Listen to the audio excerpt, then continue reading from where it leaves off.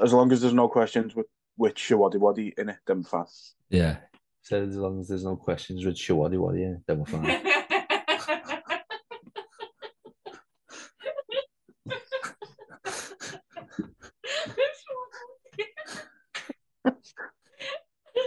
Oh, that gets me every time. Might have to wait a minute.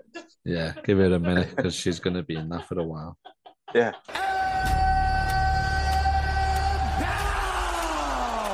For those fans around the world, this is the moment you've all been waiting for. Out of Liverpool, England! It was super necessary.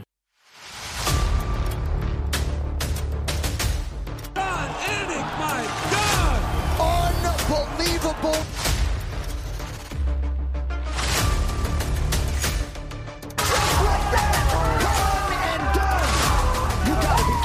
You gotta be kidding me! You can't say much other than wow.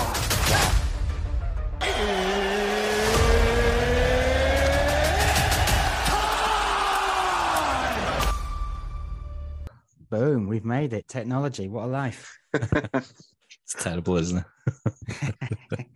I won't go to back in my day, boys, but we might kick off with that. That'll show my age. Let's go there. Go on. Back in your day. Letters, postcards, mate. Yeah? No internet. We had to walk. I know, imagine that. My mum carried me a lot. That was a thing. Oh. How you doing, mate? Anyway, you okay? Great. Nice to meet you, boys. Thanks for having me on. You too, mate. Our pleasure. You too. Right, let's get straight into it then. So for those who don't know, Brian is the commentator and presenter for Octagon MMA, as well as the host of Octagon Octagon Hype and MMA Pulse podcasts. So it's a pleasure to have you join us today, Brian. It's good to be here, boys. Good to be at the meat and the sandwich of you two Scousers. It's lovely. Yeah, you're a good little filling, aren't you? Hey. That's why the camera's not this time. There's plenty of filling, boys. There's plenty of filling. It's been a rough few years. Right, so first things first, then what drew you to MMA? What was the interest in that? Where did that come from? Do you know what? It's combat sports has always been something that, I've always been drawn to. I've been fascinated by it. Like I remember and again, I'll show my age here, that when Tyson was coming up and through, I was at junior school. And I remember my dad used to let me stay up and watch the fights with him. And I remember going to school for weeks. I was petrified that this guy existed, that on the planet, there's a guy that could do that to another human being. But I was, do you know what? It was, again, it was just like the stories behind the fighters. I always loved the up and coming ones like Prince Nazim with the boxing and Chris Eubank, all these characters that would come up and through, and Tyson. And I ever since that age, I've been obsessed with it. Like I played football, played basketball, played rugby, did all those sports. But the one that I will always stay up for, the one that I will always, look forward to or dig into the content or find out as much, it has always been fights. It's always been fights, whether that is just because of that primal thing where we want to know what happens. We're drawn to it, like that gladiator type spectacle. But so I was obsessed. And I remember I was at high school and somebody started talking about this family, the Gracies, and that they were beating up all these like kickboxers and judokas and all this stuff. And I didn't even believe it was real. It sounded like it was a film. It was basically the Jean-Claude Van Damme movie, but in real life. And I didn't believe it. And then somebody brought a VHS tape to school. Now he's showing his age. There you go, mate. There you go. There you go. I had to go around to someone else's house to watch it. That's how rough it was. Their nan was in the corner making tea, and we just put the UFC on it. What the hell's this? But yeah, so ever since that, I've loved it, and it's the thing that it's the sport that I'm most drawn to. I think it's the most pure form of competition, and love it. How old was you when you first seen that UFC one? Oh God, how old would that be? I'd probably only be 96. So yeah, I'd been 16, something like that. So. Right. But again, I remember just sitting there afterwards and going, what the hell just happened? But in the most brilliant way. Yeah. So with this one, obviously it's a bit sort of out of the way, but we had to put it in somewhere. I don't know if you still do, but you used to do stand-up comedy. How was that experience? How did you get into doing stand-up comedy? So it's the same with both. I've told this kind of story before with comedy and with MMA. It was by accident. It was both of them have come because they're things that I was interested in, and I sort of spent some time doing stuff about it. So comedy, I'd done acting and stuff like that when I was younger. And one of the courses on the acting, on the performing arts degree that I did was a comedy course. It's like 4 weeks of doing this thing. And I loved it. Wasn't very good, but I loved it. And then I ended up doing the thing where I started to pay off my debts. So I ended up getting a job as a salesperson, selling training to businesses, which was it was all right. But again, I said I'd do it for a year, and 5 years later, I was still in the same job. I was still going around, and I had plenty of money, but I was waking up in travel lodges and literally not knowing what city or town or place I was. I was just churning out the miles, and this thing that was supposed to be like a little stopgap had just become it. I got no social life, no nothing. So I did that thing of quitting the job and going back down to London, and I'd saved up some money to kind of, give myself some time to think about what I wanted to do next. And while I was down there, all my mates were working, so no one could come out with me every Tuesday night or Wednesday night. So what I'd do is disappear off to these little tiny comedy clubs in and around London, above pubs, in working men's clubs, and I'd go on my own. I'd go and watch these crazy comics, good and bad, and then thought to myself, I'll have a crack at this. And so I did like a 5-minute spot. Then I did a couple more, and then that turned into people offering me 10-minute spots. And then you got asked, would you drive another act down to Cornwall and back for 15 quid and 10 minutes stage time? And I did all that. I did all my stripes. And suddenly from doing sales, I was driving around the country again, not knowing what town I was waking up in, but doing something that I loved, doing something that, really, I thought challenged me. And with comedy, you never know what's going to happen. Yeah. You never know. One night can be amazing and you think you are king of the world. That's it. Live at the Apollo next week, no problem. And then you're in a working men's club in Worthing, and a guy throws an old jacket potato at you that he couldn't be bothered finishing, and you're brought down to earth pretty damn quickly. So it basically just spiraled. But then again, I did that for 17 years. 17 years I was on the circuit, and loved it, absolutely loved it. And if I wasn't as busy with the traveling and everything else with the MMA, I'd still be doing it. But you got to balance your life, and I want my wife to stay married to me for a bit more, boys. Just for the financial obligation. That's it. So any job you get has got to involve just lots of travel then, because lots of travel. All you do. My carbon footprint, honestly, I think half of the Amazon rainforest is my fault. So if any vegans out there want to send me a message, no problem. Listen, that bit with the travel, that just sounds like someone's regular weekend, to be honest with you. So at least you were actually doing it with some purpose. And as you say, at least you've been able to do stuff that you're interested in, and not just sort of fell into that whole thing of just doing it because you need to, essentially. Do it because you love it. Do it because I never expected to get turned into a job. I never went, and at any point did I think that I could say that I literally built our life with comedy. I literally am building our life with MMA. Not one point did I ever think that would be a job. And I wish I could jump back to 16-year-old me and go, it's going to be all right. It's going to be fine. I know they told you, I know they told you either join the army or go into a factory, but actually you're doing all right. And I could have done both those jobs. I would have loved them as well. But it's been a crazy little ride, but love it. Definitely. 16-year-olds watching UFC 1. You'll be all right. That's right. You'll be. No, but the funny thing is, I'm hanging out with some of those guys now. So, last weekend, I was with Rampage Jackson, Tito Ortiz, Frank Mir, and that's still. I still pinch myself. Like Tito Ortiz patted my ass as I got into a Escalade, and he went, "In you get." And I was like, "This is the weirdest thing." I sat and I was like, "Did Tito just grab my ass? My left butt cheek. I am never washing again." That's all I'm going to say, boys.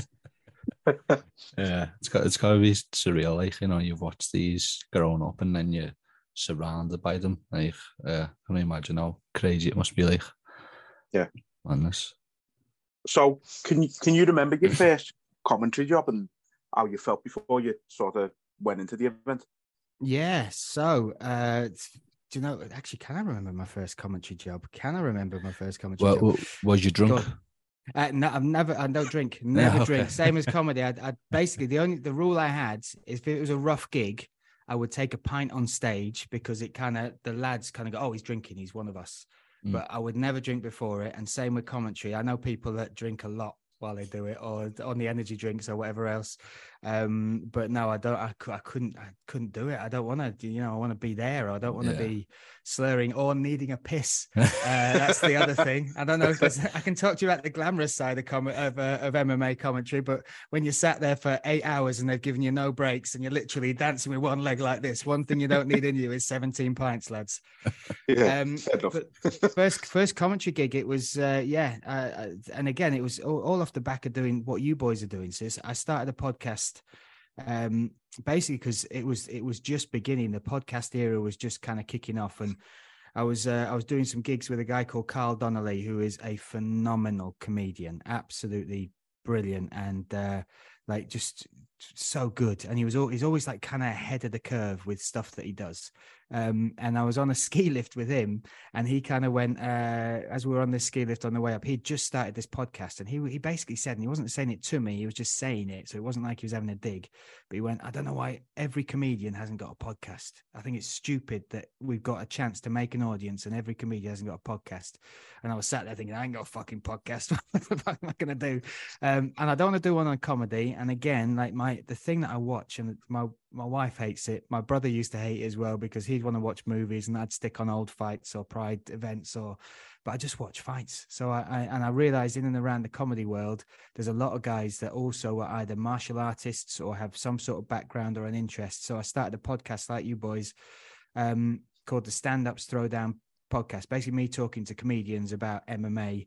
And then from that, I got to, I was doing it with comics, and then I got a couple of managers message me and say, do you want to interview fighters? And I was like, damn right, that's nerve-wracking as hell. I remember talking to some crazy fighters. Brad Pickett, I met him by doing a podcast, and I did those. And then BAMMA contacted me, and they said, we like what you do with the fighters. We think you get the best out of them, because I'm not a journalist. I interview them as just someone as a fan, basically, but I'd find something funny about them or something that they wouldn't expect. So they'd be used to the same old questions like, how's your weight cut?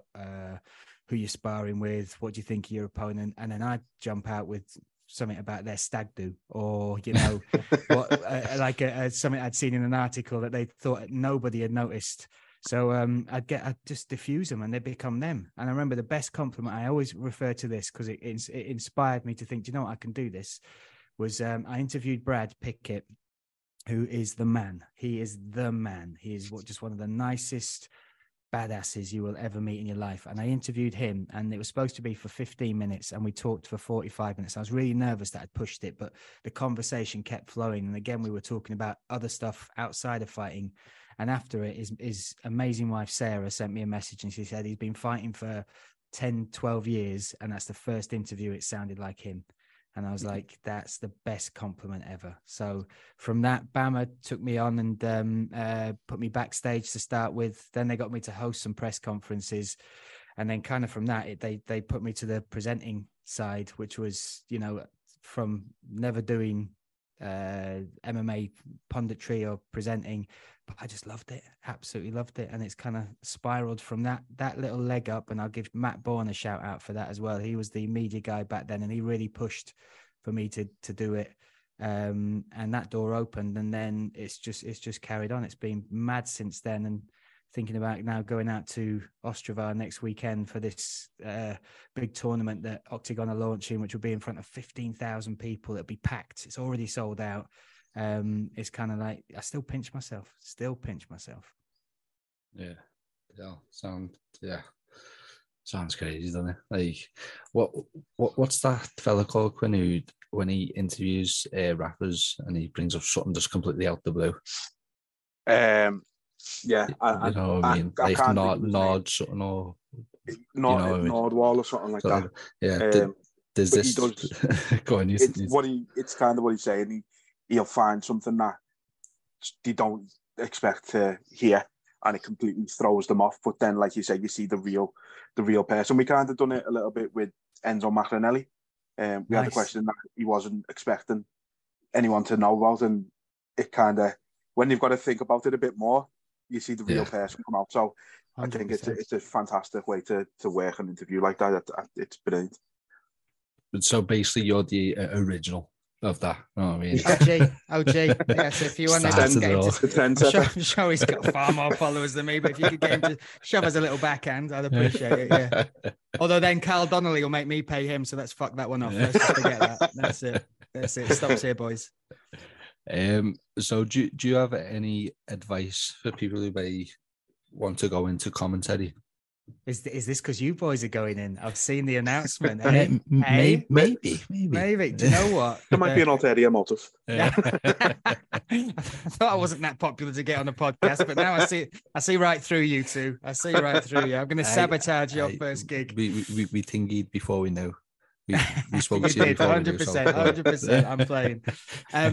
For me, you know, it's and again, I've worked with a lot of people, and the biggest thing that I do, which I still love the fact people's jaws kind of open, is when they see my preparation, when they see the amount of stuff that I put together for every, and I'm not just talking, you know, like we're talking about the welterweights that will be on this tournament coming up in Ostrava, UKFC. If I'm on UKFC, I will try and contact or watch or speak to every fighter if I can, just to get something about them. So for me, it's preparation is everything. And I've done fights, and I have literally done fights where I've got 2 pages of notes and it's a 13-second knockout, but it doesn't matter because I know I'm prepared, and I can, if that turns into a 15-minute wrestle fest that nobody's dead interested in, I've got facts, I've got info, I've got hopefully, and this is again, being a fan of all the fighters and always grateful for whether it's time that I get from them or the privilege of calling their fight. I try and get I just try and get as much of them as possible, because and especially when I've done shows, say in Russia, where it's just 2 bearded guys facing each other, but I can tell you something about fighter A and something about fighter B, and then you feel something about one of them. So then you're invested. That's my job. Yeah. That's my job. So from that respect, you know, it's my favorite part. It's the bit I'll sit up and I've done lots of different jobs, but it's the thing I still catch myself at 2 a.m. writing notes or watching a fight or digging out an interview. And I think that's it. It's the same with anything in life. The more you prepare, the better you can deliver what you want to deliver. And the other thing is like care, really, really fucking care about the fights. Really, you know, whether it's the first one on the card. And again, I can jump to doing UKFC, and I remember I know it's an amazing show, by the way. Aaron Abbey and Steve Nightingale, they got me on that show, and Jake as well, of course, Jake. And I remember like the first fighter on the first card I called was Curtis Campbell, right? This little kid that was coming out with his hair and his glasses and all this stuff. And I was so impressed and so excited. And I'd seen some bits before, but I think it was either his first or his second. And then I've watched him just rise through. But I cared as much about that first fight as I did calling the fight where he became double champ at UKFC. So yeah, that's it. It's an honor. Like when you get to call fights, you're in the best seat in the house. You are the voice and the storyteller for the fighters. So it's just for me, and that's my personal thing. I do as much as possible to try and do that justice. Yeah. Yeah. It's to do your own work, boys. Do your own work. What are you talking to me for? You've probably got about 78 fights to call on one of these cards as well. That's the other thing. Stamina, boys. You need snacks. I'm going to tell you now. You need snacks, chocolate, and energy drinks. All right. What's your go-to snacks? Oh, do you know what? I'm dead boring. I'm also, I'd look a bit poncy. We'll go to like a sports hall up in Preston, and I'll turn up with sliced mango and some dates. You know, me and Jay Furness. He came one day with those what do you call them? The rice cakes with the chocolate on top.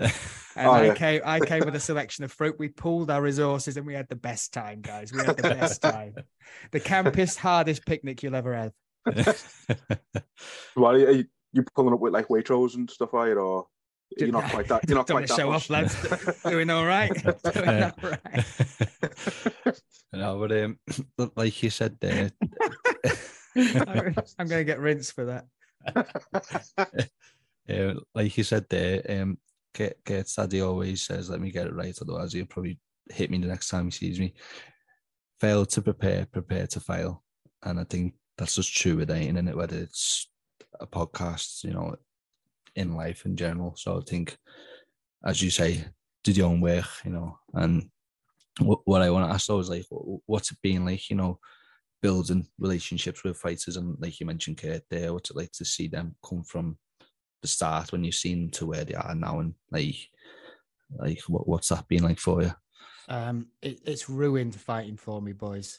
Ruined it because I care now. Like I know the people, so the highs and the lows. I'll be watching fights, and I'm twitching around like this, but it's the best. It is the best because, again, this mixed martial arts sport still has so many people think it is something else. They think it is what people marketed it as in 1996. They still think it's this brutal sport, and I would love to sit some of these guys down with the likes of Aaron Abbey. Yeah, what a dude! Like he's Superman to me, and I like. And he's fighting on UAE Warriors this weekend, so let's go, let's go, Aaron. But again, it's the best because and Brad Pickett, Frank Mir, all these people that you have this perception of that have been there and done it, and you only see when you're looking at the headlines them in a fight or covered in blood or doing what they do. I've been fascinated to meet the different people from different backgrounds around the world as well. This is the other blessing. I got friends all over the world now, which are, everything from up and coming amateurs to, world champions, whether it's in MMA and in another sport or jiu-jitsu or whatever else. So it's the cherry on top. It's the bit where I still pinch myself.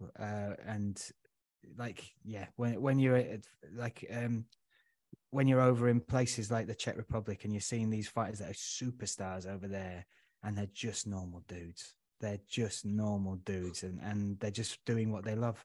They found this crazy vocation or path, and it's where they are most alive. But again, I kind of joked, it kind of ruined it, but it is, you see the highest of highs and the lowest of lows with some of these guys. And it is the true full spectrum of human emotions that you get to witness. But that's glorious as well, because where else would you see or be as close to that as doing the job that we do? Yeah. Have you ever considered doing audiobooks? When you're speaking with passion, like I think you'd work with like audiobooks, Listen, I don't know how long this is going to last, but I think 15 minutes is the top people could take in my head with my voice. But because I'm too much of. I get distracted. I can't picture standing in a studio reading out Harry Potter for 7 hours. No, thanks, mate. Let's talk fights. Let's do that instead. Yeah, I think. Like people who think it's still a brutal sport, you don't realise how much the sport has helped people. Like you mentioned, Aaron there, what he's been through. He was wanting to get those yellow gloves on. Now after he got through it, you mentioned Frank Mir, he had the motorcycle accident. It's like the sport has helped people. Like in a lot of ways, it's not just what they perceive as brutal. Like as you say, you get to see the unservice, if that's the right word. But anyway, you get to see like them. You know what I mean? Yeah. The one that I think people should watch, and again we're doing this project now, and again it's with one of my. I've only just met him the last 12 months, but Paul Smith, we're doing this project with him where he's going to train to fight a pro MMA fight, and he has openly talked about his battles with mental health, and right now he is, and I mean he's all in. He is training with the likes of Tom Blackledge and the boys over there, Andy Clamp, James Lewis. He's bouncing around at Warled MMA. He's gone over there and he's with Jimmy Warled and Dan Hardy. Jack Shaw he's with. I think he's going over to train with Arnold Allen. He's got Brad Pickett's gym he's going to. So he's like gone all in on this. And again, it's when I speak to him, and I went to Ireland to watch his tour. I went out there to see him because he trained with John Kavanagh. So we kind of filmed some of that, which is amazing. It is absolutely hilarious. John Kavanagh was brilliant with him. But the biggest thing he's talking about is that what is given him. Like this is taking all the pain away, and it's something that's not talked about. And again, everyone jumps back to 2019 through to the release of us getting out of the lockdown and everybody struggling with mental health. No one really talked about how fitness, whether it is jiu-jitsu or whether it is running or whether it is something, what that gives you, what naturally that gives you as natural mental medicine for mental health, the endorphins you release, the confidence you gain. And he has been, and the footage isn't released yet, but he's spoken like really eloquently about just how much this has given him, which for me, because it was kind of like we've put two guys together. We haven't told anyone who the second guy is yet, but he's the same.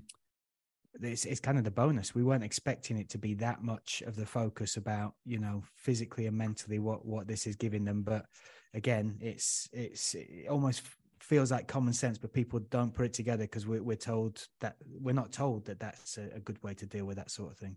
Yeah, definitely. It's an important issue as well about that. That Paul is talking about in these is men's mental health, especially, is something that's been close to us the last few months, especially. So it's great that it's finally getting more of the spotlight, and long may it continue. So yeah, look forward to seeing some of that. Though I need to catch up if there's wherever it is. It's not released yet, so we're going to announce the second guy that he's fighting very soon, and it's mad. The fact we got Paul Smith as busy as he is, and he's giving all his money to that Weapons Down, Gloves Up charity.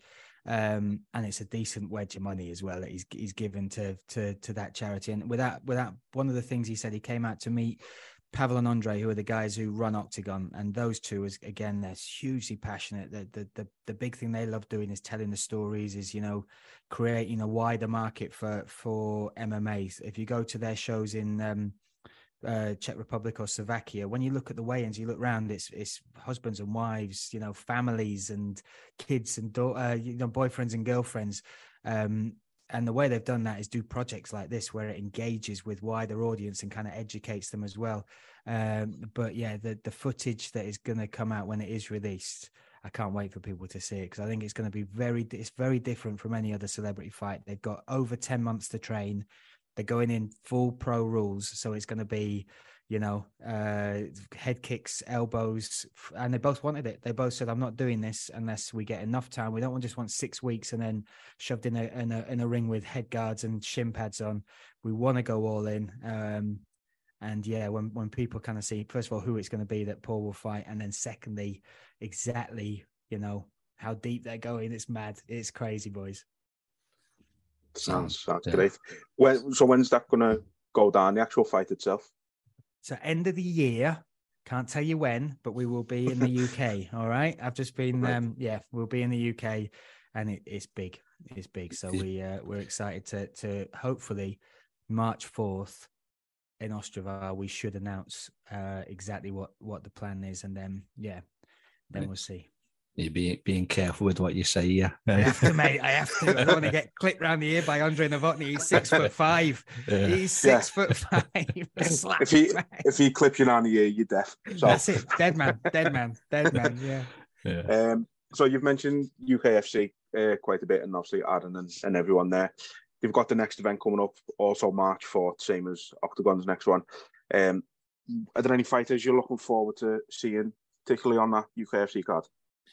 100%. Like, they always deliver the cards. And what I love about UKFC and the gyms that bring the fighters to that event is they don't shy from hard fights. The other thing that UKFC do really well, and it's part of their passion and their project, is build fighters to a platform where they can go onwards and upwards. They did that with Dakota Decheva, who is now smashing it in the PFL. And another one who's just signed for the PFL is Connor Hughes. Yeah. That guy, his background, like his mom was a kickboxer as well, used to train on the same team as MVP. And his granddad is a multiple time, I think, European and world champion. And he's just got the style, and he's in that gym. He's there at the MMA Academy in Liverpool under Jason Tan, training with that KC Fight Base group as well, which is Curtis Campbell, which is, Yeah. you know, just the monsters that they are creating by bringing those two gyms together. And we went up there. So when we did we were coming over to have a look at, you know, potential venues and stuff like that, and fighters. Jason Tan brought us into his, Pavel came over from Octagon, and we got to see some of the guys training over there. I just think they're phenomenal, absolutely phenomenal. Then you've got Lexi Rook versus, is it Megan Morris? Yeah, Megan Megan Morris, Morris. Yeah, that's a great fight. Again, look at that. And those two did the IMAFs together. I was out there calling the IMAFs, and those two were part of the team. So they trained together, they did all this. And there's nothing but respect there. They understand this is the sport, and they've both chosen. And I love that. I love, you know, when there's no bad mouthing needed to hype that type of fight. It's absolutely great. So, but there's so many. And UKFC is one of those shows where they're not just there to get the ticket sellers and to make money. They want to put on good fights. They want to, you know, step up. And I've been with them and very lucky to have been calling a lot of their shows.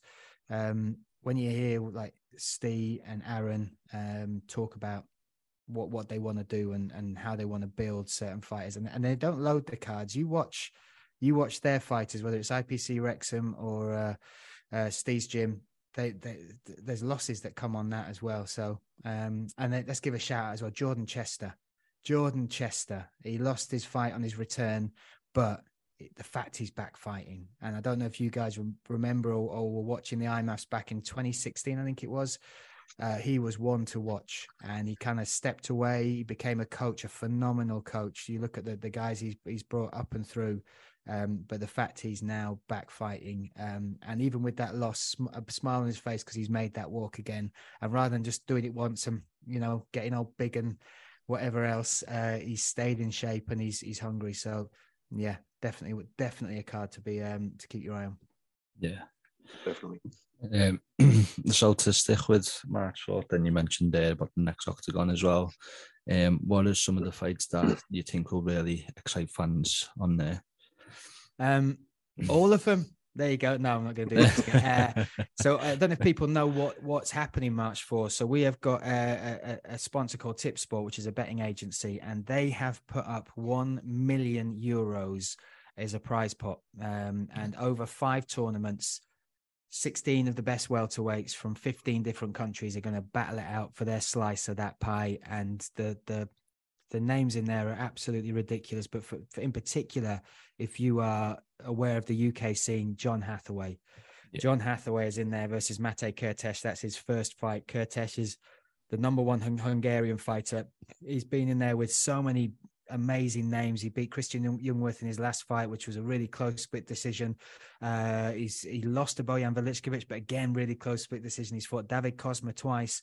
So this is the toughest test that Hathaway could have had. And if people don't know the story of John Hathaway, he was the star, the rising star. He was basically like Leon Edwards or Arnold Allen is now, back in 2012. So he was, I think he's had at that point a record of 17-2, went 7-2 in the UFC. Just amazing fighter and so young. And then basically he kept having to pull out of fights. He got diagnosed with ulcerative colitis. And his story basically meant that he was on medication, which is not good, like heavy steroids, really affects the body.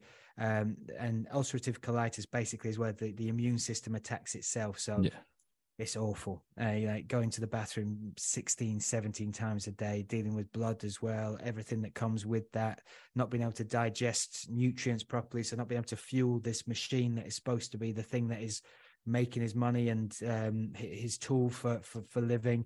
So he stepped away from the sport to get it fixed. And that fix basically took him out of the sport for 8 years. He had multiple operations. He had about, I think, like 14 feet of his bowel removed or something ridiculous. Lived with a stoma. So on the outside, he had a colostomy bag. all the way through that, and this is talking to his teammates and coaches at London Shoot Fighters, he stayed super positive. He still believed one day he'd make the walk again. And he had the bag put back inside, so he had that internalized. And over the last 3 years, he's been kind of building back up. And finally, he fought in Frankfurt, Octagon 36. That was back in, I think, October or November last year. And he won the fight. 3 rounds, absolutely dominated the guy. And it was Ariel Helwani gave it as his comeback fighter of the year. And for me, like I did the piece. I worked with some guys to build the piece that was like him coming back.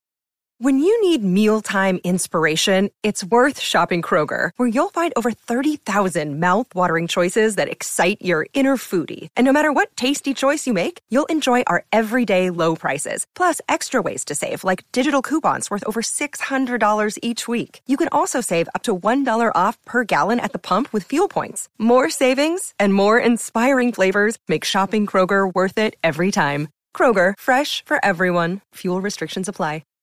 And every time I tried to get those depths of darkness that he had to go to, all he did was shine light on it.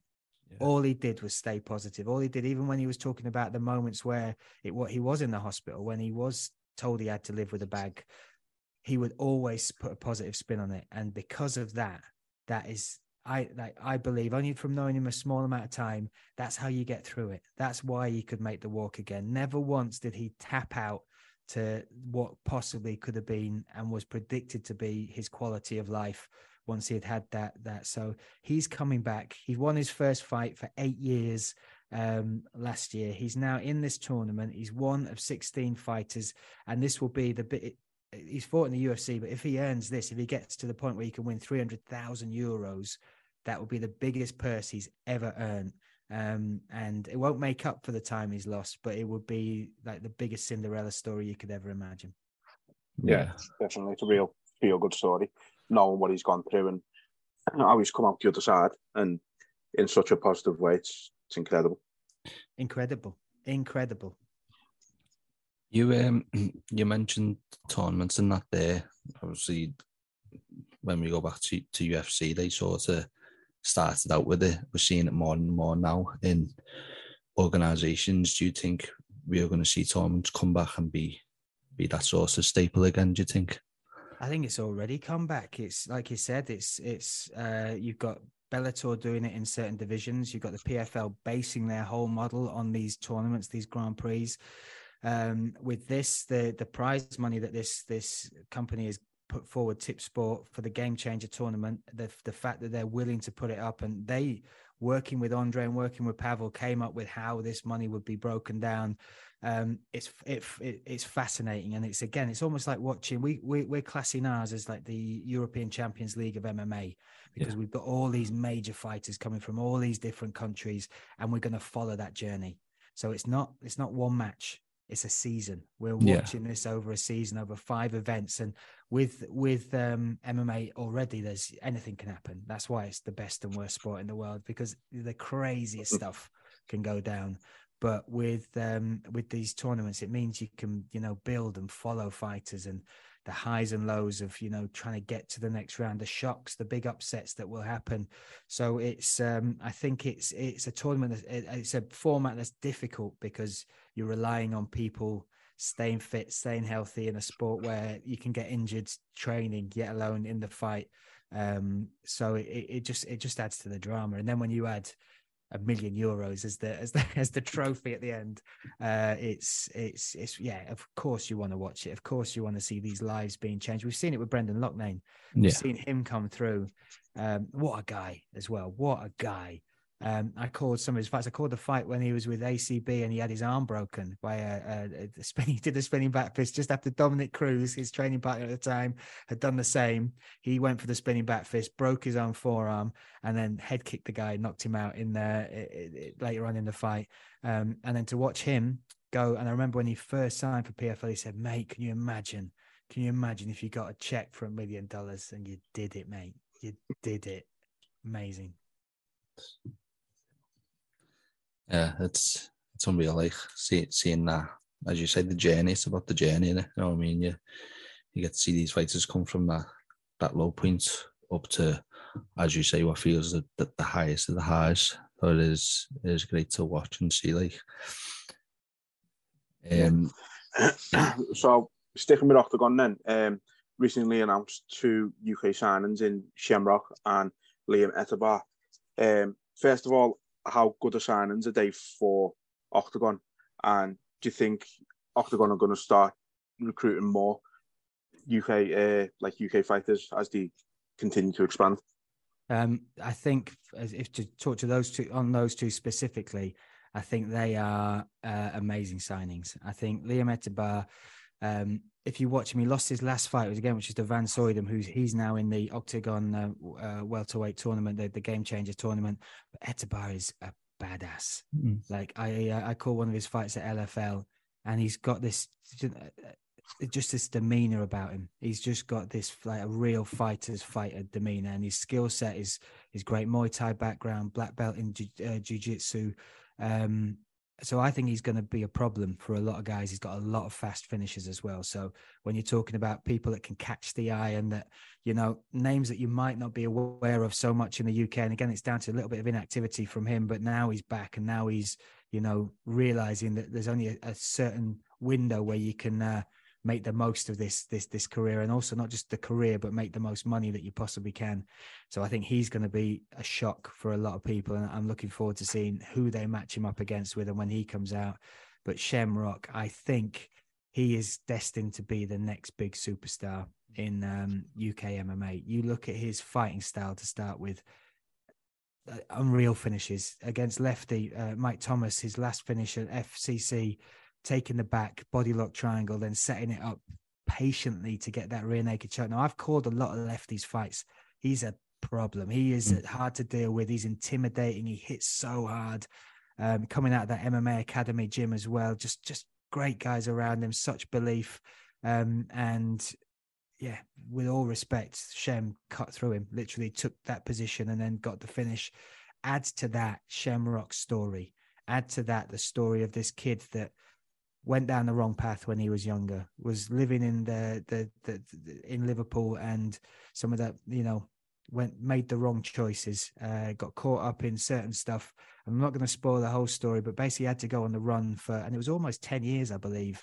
Yeah. While he's on the run, he's training in places like Malaysia and finds MMA, finds martial arts. And again, it's another story where martial arts helps turn that corner for somebody that could be lost, and now they're found. And he came back to England, went to prison, then was released after 6 months after they found evidence that proved it wasn't him, came out, and now he's part of Next Generation. Now I think he's 8-1 or 9-1. 8-1, I think, yeah. 8-1, so many finishes. This energy as well. You just look at his social media, you want to watch him, you want to see, and forget that like he's training with Molly McCann and Paddy Pimblett and all these guys that have on the top of the pile as far as profile and fighting in the UFC and stuff. I think, and we're gonna one of the best things that Octagon do is tell the stories of the fighter. If you want an example, go and watch the story of Rafael Javier. He's a Brazilian now based in Germany, and you go and look at the profile piece they did on him, going all the way back to the favelas in Brazil, to him talking about only visiting his dad in prison. That's his only memory of ever seeing his dad. Then the choices he had to make, and now to the fact he's based in Germany. He's won a court case to bring his daughter from Brazil to Germany to be part of his family, and he's been phenomenal inside the cage as well as that. We're going to do the same with Shamrock. We're going to tell that story. We're going to show people who he is. We're going to show people how martial arts changed him and the people around him's life, and how he's using that spotlight to help influence young people in the similar situation, or the trappings of the similar situation to where he was. So I'm super excited for those fighters to, for us to tell the story, to get them in the cage. And there's more to come. We got some exciting stuff coming up, and the aim is we're not just looking for, you know, well-known names. We're looking for fighters where we can tell their story, where we can make, you know, show their character, show what they've sacrificed to get to where they are. Because I think that's what got me into the sport, and I think that's a model that Octagon have used in other countries. And when everybody looks, they go, well, how come they sell out this arena? How come they sell out 20,000 in Prague. How can they sell out more than the UFC in Germany already? And I think it's down to that the fighters they pick, the stories they tell, and how they sell that to the audience. Yeah, it's like you said, people are getting invested because it's not just the fighting; it's the life you're learning about what they've come through to get to where they are. I think I think sometimes with like MMA fighters and fights in general, people have this concept of like these like massive superheroes and stuff, but like underneath they are human beings, aren't they? And they have a story, and when you see that story and what they're being through, I think, you get a reaction like what you said there. It's what makes you a fan, right? Yeah, I'm sure there's fights. I mean, you can go to the most technical fighters in the world, and you go, yeah, you can see the technique, but when you add to that, you sprinkle on top the story or the background or something about them, like a defining moment that really, captures the hearts and minds of people you can react to as a person, not just a fan, but as a father, as a brother, or as a friend. That's the key, right? And I think it's missing in a lot of. You look at a lot of promotions, they sign a lot of fighters, and they just fill the cards, and they're great names, but tell us about them. Tell us about these guys. Tell us why we should care. And because everyone's got a story, it's the maddest sport in the world. The fact that these men and these women make the walk and do what they do in a cage under spotlights in front of, whether it's 100 people or whether it's 20,000 people, it is as naked as you can get, with the most dire personal, physical, mental consequences, but also, the potential of the biggest glory and rewards that you could ever have. So yeah, that's what I love about the sport. Yeah. So on the topic of European MMA, it's in a really great place at the moment. You've got lots of great promotions like Octagon. You got Alice. You've got Cage Warriors as well. Where do you see Octagon in 5 years' time? If it's on the trajectory that it is, and if we're looking to expand, then I think you've got to class it as the biggest in Europe because of the size of the shows that they're doing. They're doing big arenas everywhere. They've had their first year in Germany, and twice we've done Frankfurt and sold out the Festhal, which is 9,000, and it's a beautiful venue as well. The venue is just exquisite, loads of history there. Then they went to Munich, the Audi Dome, which was just under 8,000, sold that out as well. Obviously, we've yet to dip our toe fully into the UK scene, and it's very different. Like you go to Germany, there isn't the likes of Bellator going there and PFL and UFC, so it's going to be very different and interesting to see how we can build the audience over here. But with the plans that they've got, and again, I'll look upwards to Andre and Pavel because they're so unique, and their perspective and their the way they take risks to build what they've got, and they go in it wholeheartedly, and it just seems to work. Stuff you'd think is absolutely mad, they will say, they will do. And then with 3 events in Germany, 3 sold out events with German fighters like begging to come and join the roster because it's getting such a reaction over there. So like for me, I think it's with their growth they've only been going 5-6 years and they're already doing what they're doing. I think you've got to look at them as the potential, and I'll always say that because it's got to be proved yet, but the potential to get that crown of the biggest in Europe. Yeah, you mentioned it there, and Kieran mentioned like Cage Warriors. I think the difference between Octagon and Cage Warriors is Cage Warriors seems to be gearing towards being like that stepping stone up to the UFC. Do you think that's where Octagon differs? Like Octagon doesn't have that. Obviously, it's great if some of the fighters do go on and get signed by the likes of the UFC, but obviously Octagon is trying to create its own legacy at the same time. Yeah, I get that. And do you know what? Cage Warriors is great as well because it's, you look at the fights they get on there. You look at some of the matchups that they've got. Like they've got Reese McKee going up against Jimmy Wallhead, which is what a fight. What a fight. Seriously, what a fight. And whether they bill themselves as this stepping stone or not, they're getting those types of fights. And it is that platform where a lot of fighters that I see when they get offered contracts in other places go, I'm going to go Cage Warriors because I reckon if I can get that belt, get that gold, then I can get up to the UFC.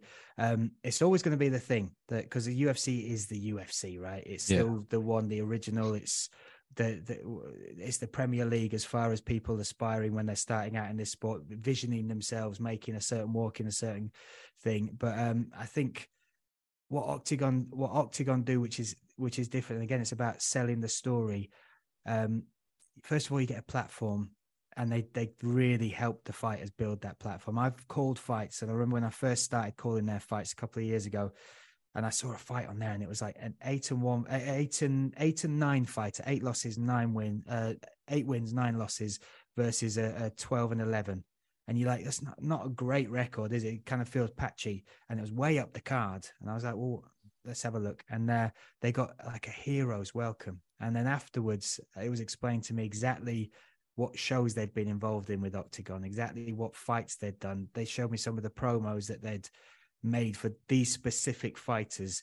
And you look at their Instagram, and they've got like 150 to 300,000 followers. And you're kind of like, well, I think that makes it a bit different when you're building the fighters so that they're not just part of the brand, they get their own brand off the back of it, and they get their own followings. There's a fighter called Baba Yaga, Mikulášek. And again, his record, but he lives by the sword, he dies by the sword. He's one of those types of fighters. So he's like a matchmaker's dream. But he's a hero. Like, even though his record is, I think it's 10-9 or 9-10 or something like that. He was on the fight card with David Kozma last in Ostrava. That was Octagon 37. And Kozma is from that city, as is Mikulášek. And Kozma had the biggest queue for photos. And then you had other big names in and around, but everybody veered to Baba Yaga because they'd sold his story. They'd told about him. So when you see that, and again, because I know fighters at all different stages of their career, you kind of go, that's awesome, right? That's awesome that they're getting the love and the recognition like that, because they're getting the spotlight. They're not being forgotten. We're telling that story as well as we're telling the main event or the co-main. Yeah. Well, one thing that I wanted to ask you sort of off, where you said you're gearing towards the UK for the end of the year. Obviously, when UFC free tickets, you're about to ask me for free tickets. So we're getting that. Is this it? I'll ask you. You've suffered me up, eh? What do you think I am? Ain't your bitch, eh? No, but you give. Watch that in private, kid. No, you give me an idea. No, but obviously, when UFC's come and they've said about venues, they've encountered issues. Do you think? Does Octagon try to get past those issues and give fans what they would like? Say, like a stadium or something. Obviously, Dane had mentioned about issues with weather, not being able to have a roof. Do you think like Octagon gets past those issues, tries to find a way around them, or do you think you sort of encounter the same issues? I don't know what I could tell you as far as what stadiums or venues we're looking at, but one of the things they do really well is, like with the Festhall in Germany, is that they pick a place that has got some history or some, something about it that we can hang the show on as well. So, we as far as where we're at now, we've already agreed a venue, we've already agreed a date, and there's been no issues with regards to that. And the other thing I'm interested to see, especially with the UK fans and how they take to Octagon, is our sort of show experience. Because everyone that's been, and I don't know if you've watched any of the vlogs that we put out for Octagon, there's a guy called Josh who does Octagon Hype with me. He does these vlogs, which is basically to give fans like a feel of what the shows are like, and they're well worth checking out. They're like 7-8 minutes long, and they give you a little insight into like how it feels at one of these events. And I think because I've been to lots of events, whether it's UFC or Bellator or Cage Warriors or to various different shows, I think the fan experience that we try and deliver anyway is slightly different from other shows. So venue wise, we've had no issues so far, but yeah, as far as what the show and the style and the production and what we do, I'm hoping it's something that also kind of catches fans hearts when they come and watch us. So sticking with like the European promotions and Octagon obviously specifically, you mentioned UFC will probably for a long time at least anyway still be the sort of be all and end all goal for a lot of people. Do you think with the trajectory that Octagon is on, do you think it, say in the next 5 or 10 years, it will be in a position to challenge the UFC as being one of the sort of main looked at promotions for fighters? I think again, you look at the business plan or the vision that Andre and Pavel have got, and they've never once said we want to go global. They've never once said we want to be able to do a show in America or we want to be able to do a show in Australia. They want to, really put a crown on European MMA. That is their goal. They believe in it. It's a market that they know, they understand. It's close as well. So, when you're looking at the geography of Europe, it's much more manageable than trying to. So that for me also, I think, is part of the genius of what they're trying to do. They're really focusing on a market that they think that they can claim, and like ONE FC has done over in Asia, where you look at that is the UFC over there. Yeah. Hopefully, when we are up and across multiple territories, hopefully delivering the same sort of stuff that we do in Czech Republic and Slovakia and Germany, then that'll be our crown. That'll be our legacy, that we are delivering these types of shows for European global fighters, but also for European fighters, European fans, and that I believe would be. It's achievable, and I believe it will be. Once they get there, it'll be very hard to knock them off the top. Yeah. The next one for you. So I think you've given us quite a bit here anyway. But if you were speaking to someone who had only ever watched UFC, and you were telling them about Octagon, how would you describe it to make them want to watch?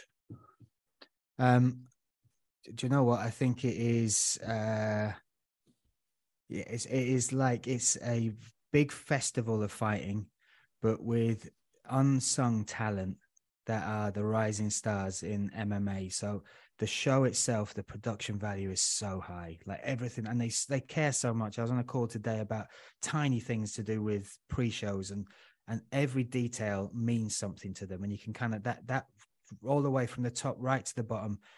You get it, and again, you get it right from Pavel and Andre to the guy who runs the cage door. There's a guy called Jan who runs our cage door, and he won moment of voted by the fans. This was on the Octagon website.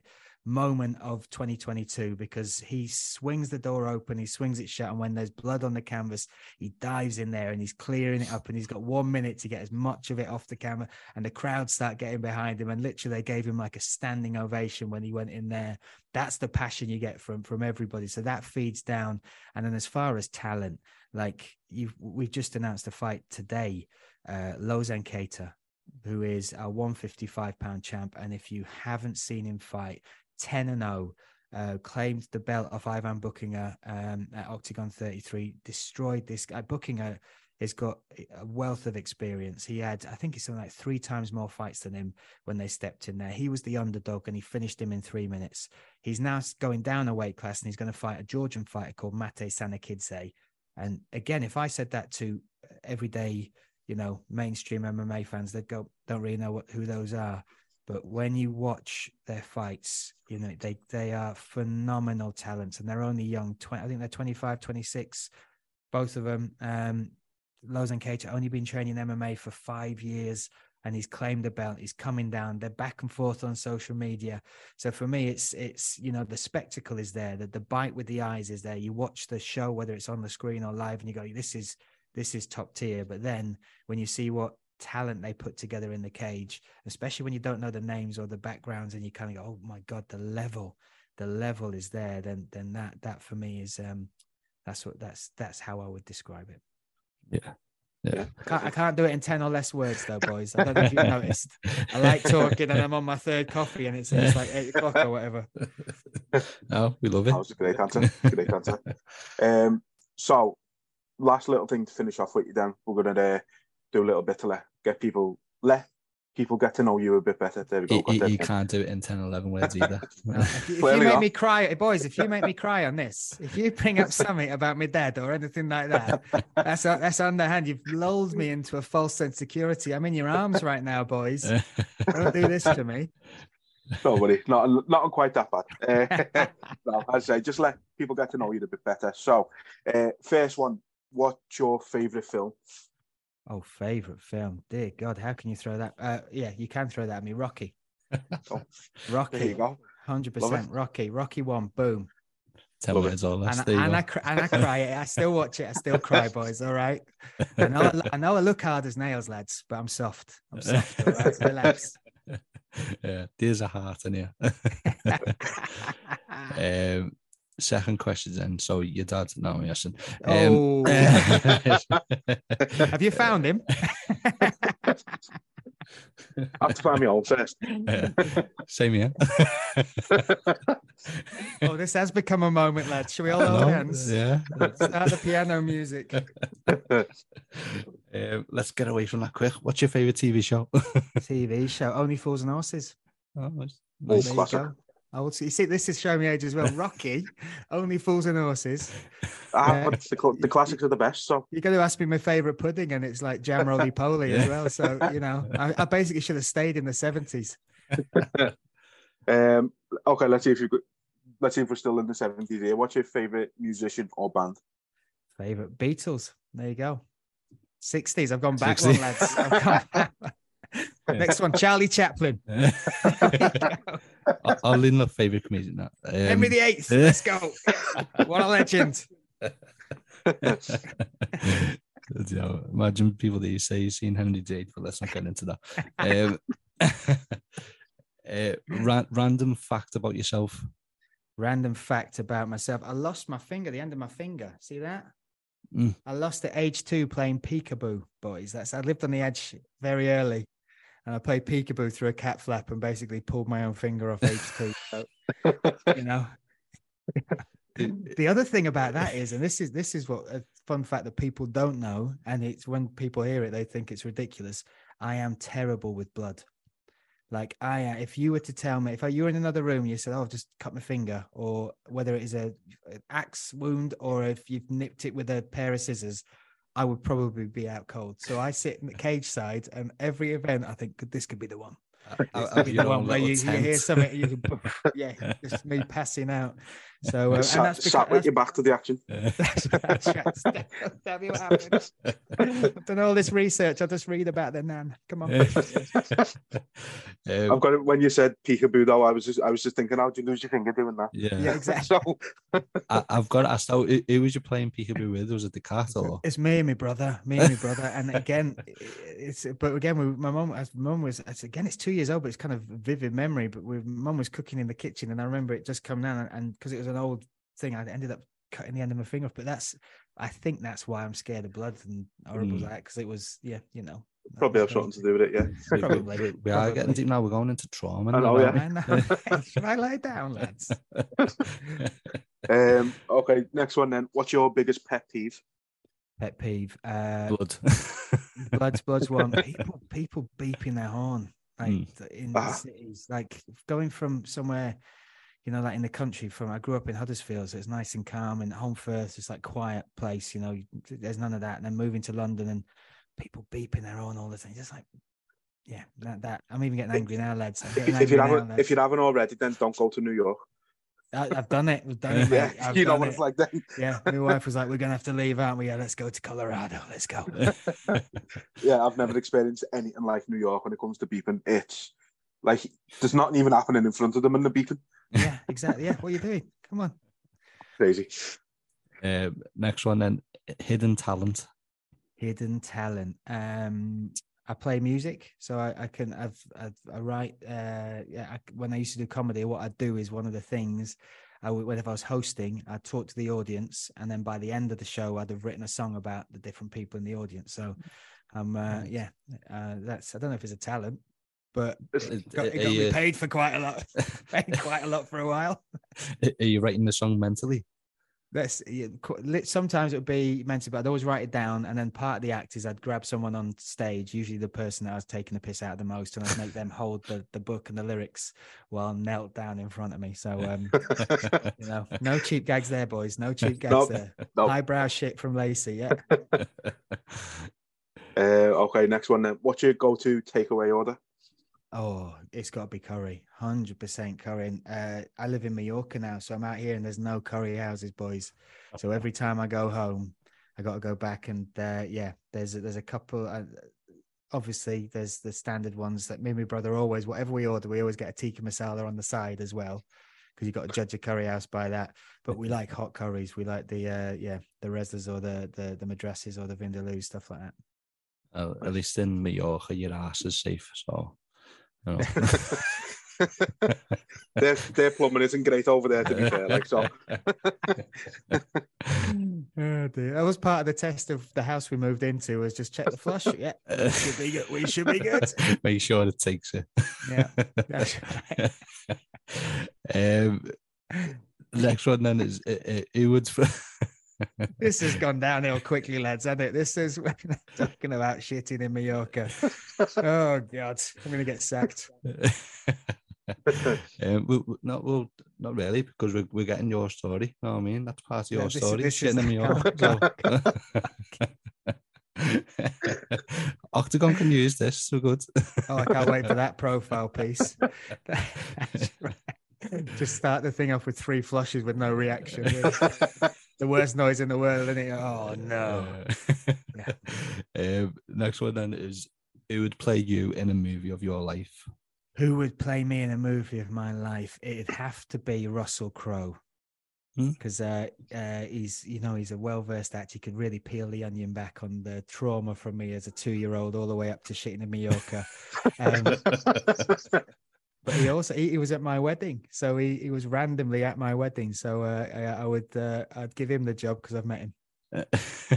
I'd let him I'd give him the job. He'd be lucky enough to play me because we've met, and he grabbed my wife straight after we got married. So see, but then you've got that difficult choice. Then who's going to play Russell Crowe in the film of your life when he's playing you at your wedding life? God. Jesus kind of Christ, mate. Jesus. I've had coffee, not acid. All right. What the hell are you on?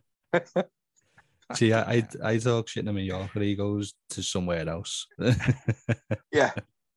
Tangents left, right, and centre with me. Last one for you then. If you could choose any superpower, what would you choose?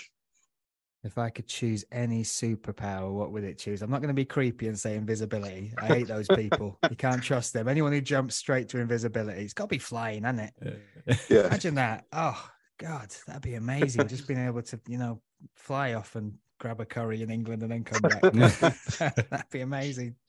Smack Russell Crowe in the face and then fly home. That'd be amazing. Yeah. It'd make traveling life easy as well. Just be able to fly straight to your my air miles would really go down, so I'd still catch the planes. All right. No limit on your luggage either. So just me with 2 suitcases flying across New York. Stop fucking beeping. Stop it. I'm not even in the lane. That was everything we had. No questions coming through YouTube, sadly. But yeah, Brian, thank you so much for joining us. It's been an absolute pleasure chatting with you today. Nice to meet you, lads, and good luck with your first comms gig. I'm looking forward to listening to it. All right. Yeah, we'll be sure to send you it and get a critique. There'll be no critique as long as you don't pass out with blood. That's going to be my gimmick. All right. Lay off it. Honestly, pleasure, gents. Thank you so much for the time, and hopefully get you at an Octagon event so you can actually see and experience it yourselves, boys. We appreciate that, mate. Thank you. Thanks so much. Do we just go now? That it? Yeah. I don't know. Is that big ending? No, not really. Do you roll some music or something? We're just going to clip that. Do we go now? Is that it? That's our ending forever now. Just that. Should we go now? Do you know, like Joe Rogan's got the Nick Diaz quote where he goes, the Joe Rogan podcast all day, or like whatever he shouts. That's me on the end. Yeah. Yeah. Right. Piss off, lads. Love you lots. Take care. See you, mate. Cheers, mate. Nice one.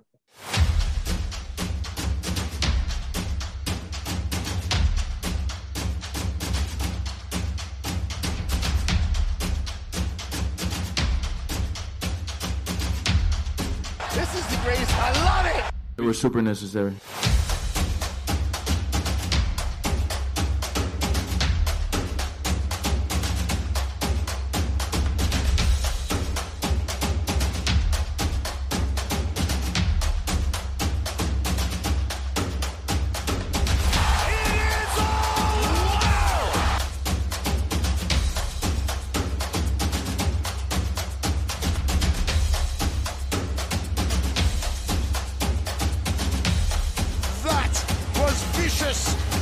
delicious.